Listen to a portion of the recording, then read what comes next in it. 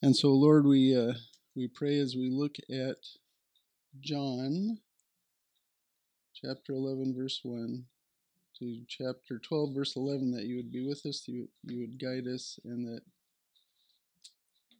we would walk more closely with you because of it. In Jesus' name, amen. Okay, so I want to say something to the people who are listening to this. You should have your Bible with you, and you should read the sections as we go along, because you won't be able to hear all of them being read. The first section is John chapter 11, verses 1 through 16. Jesus decides to go to Bethany. This resurrection, it's actually not a resurrection. We need to clarify what that means. It's a resuscitation, but Jesus has done this before. Lazarus' resuscitation is not mentioned in the other Gospels, but there's the resuscitation of a 12-year-old girl from death. The official's daughter, Jairus, I believe his name was. And there's the resuscitation of the son of a widow from Nain in Luke 7.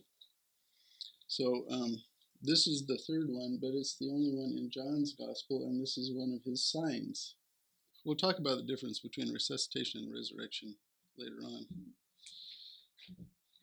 So anyway, verse 2, Mary was a very devoted follower of Jesus. She is the one who had anointed the Lord with ointment. This is chapter 11, verse 2, and wiped his feet with her hair. So very devoted. And the whole family were believers.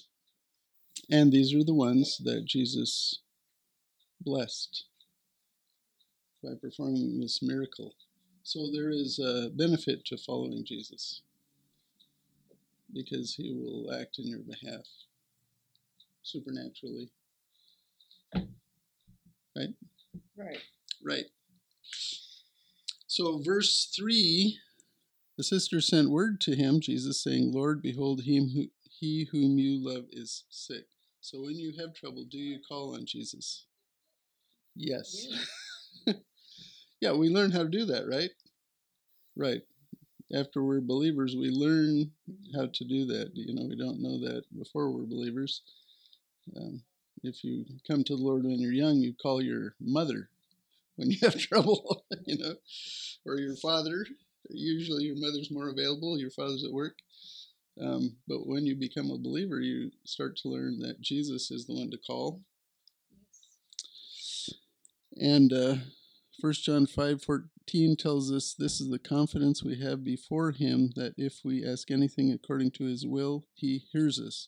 That is an extremely practical verse. Right, we thank you for the blessing of unanswered prayer, don't we? Because we ask things that if he gave us what we asked, it would not be good. And he knows that.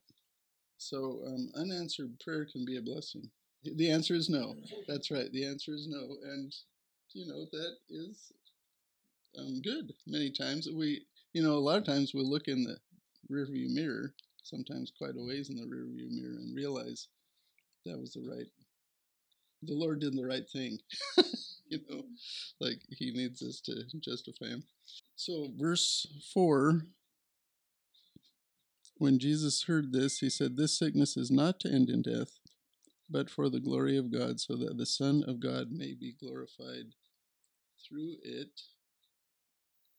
So this family was chosen by God to glorify him.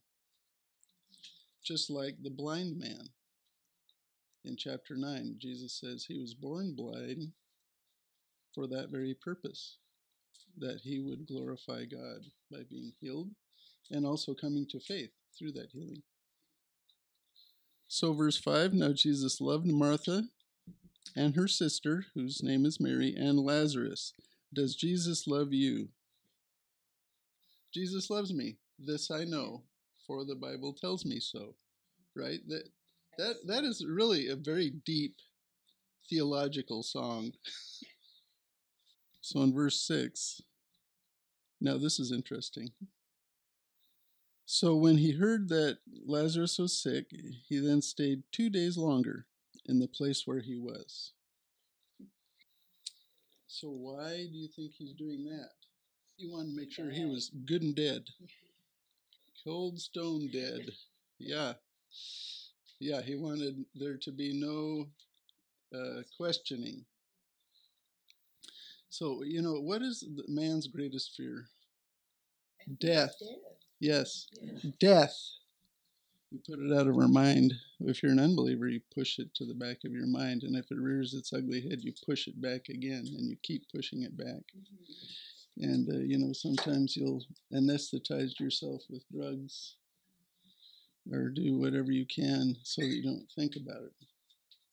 But yeah, that is our greatest fear, death.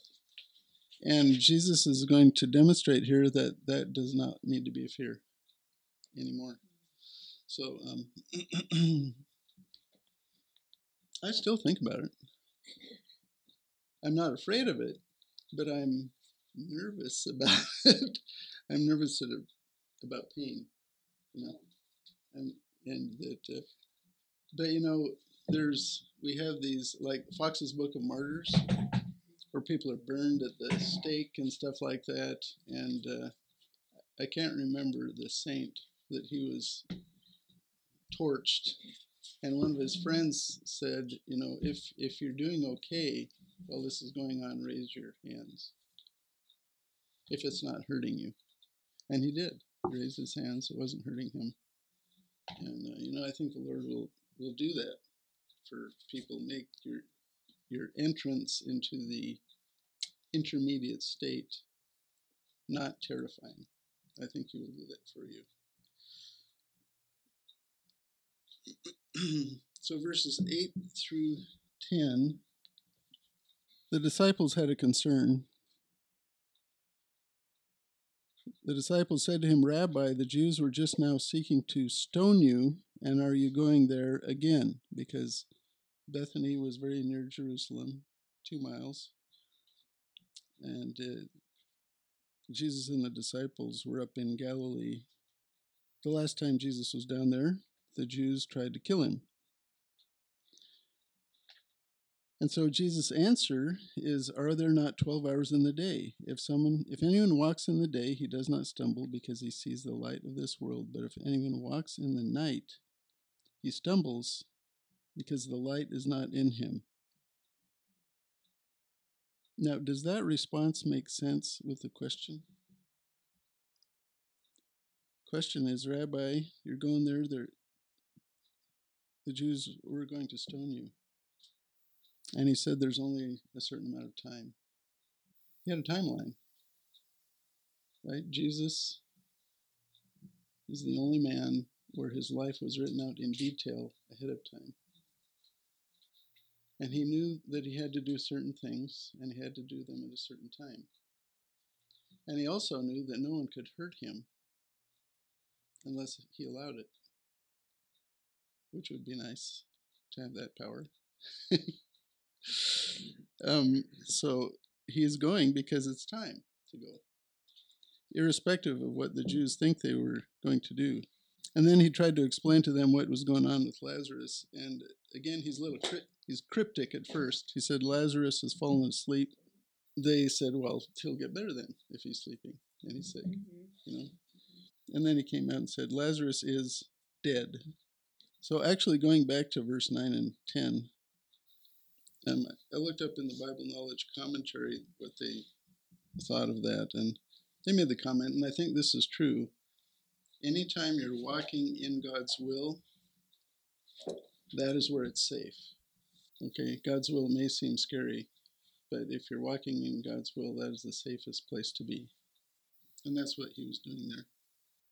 And then Thomas, Thomas has the nickname Doubting Thomas. Here, he's brave Thomas. In verse 16, therefore Thomas, who is called Didymus, said to his fellow disciples, let us also go so that we may die with him.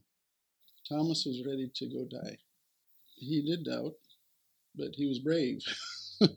This was before that. And for 2,000 years, we've called him Doubting Thomas. He got a bad rep.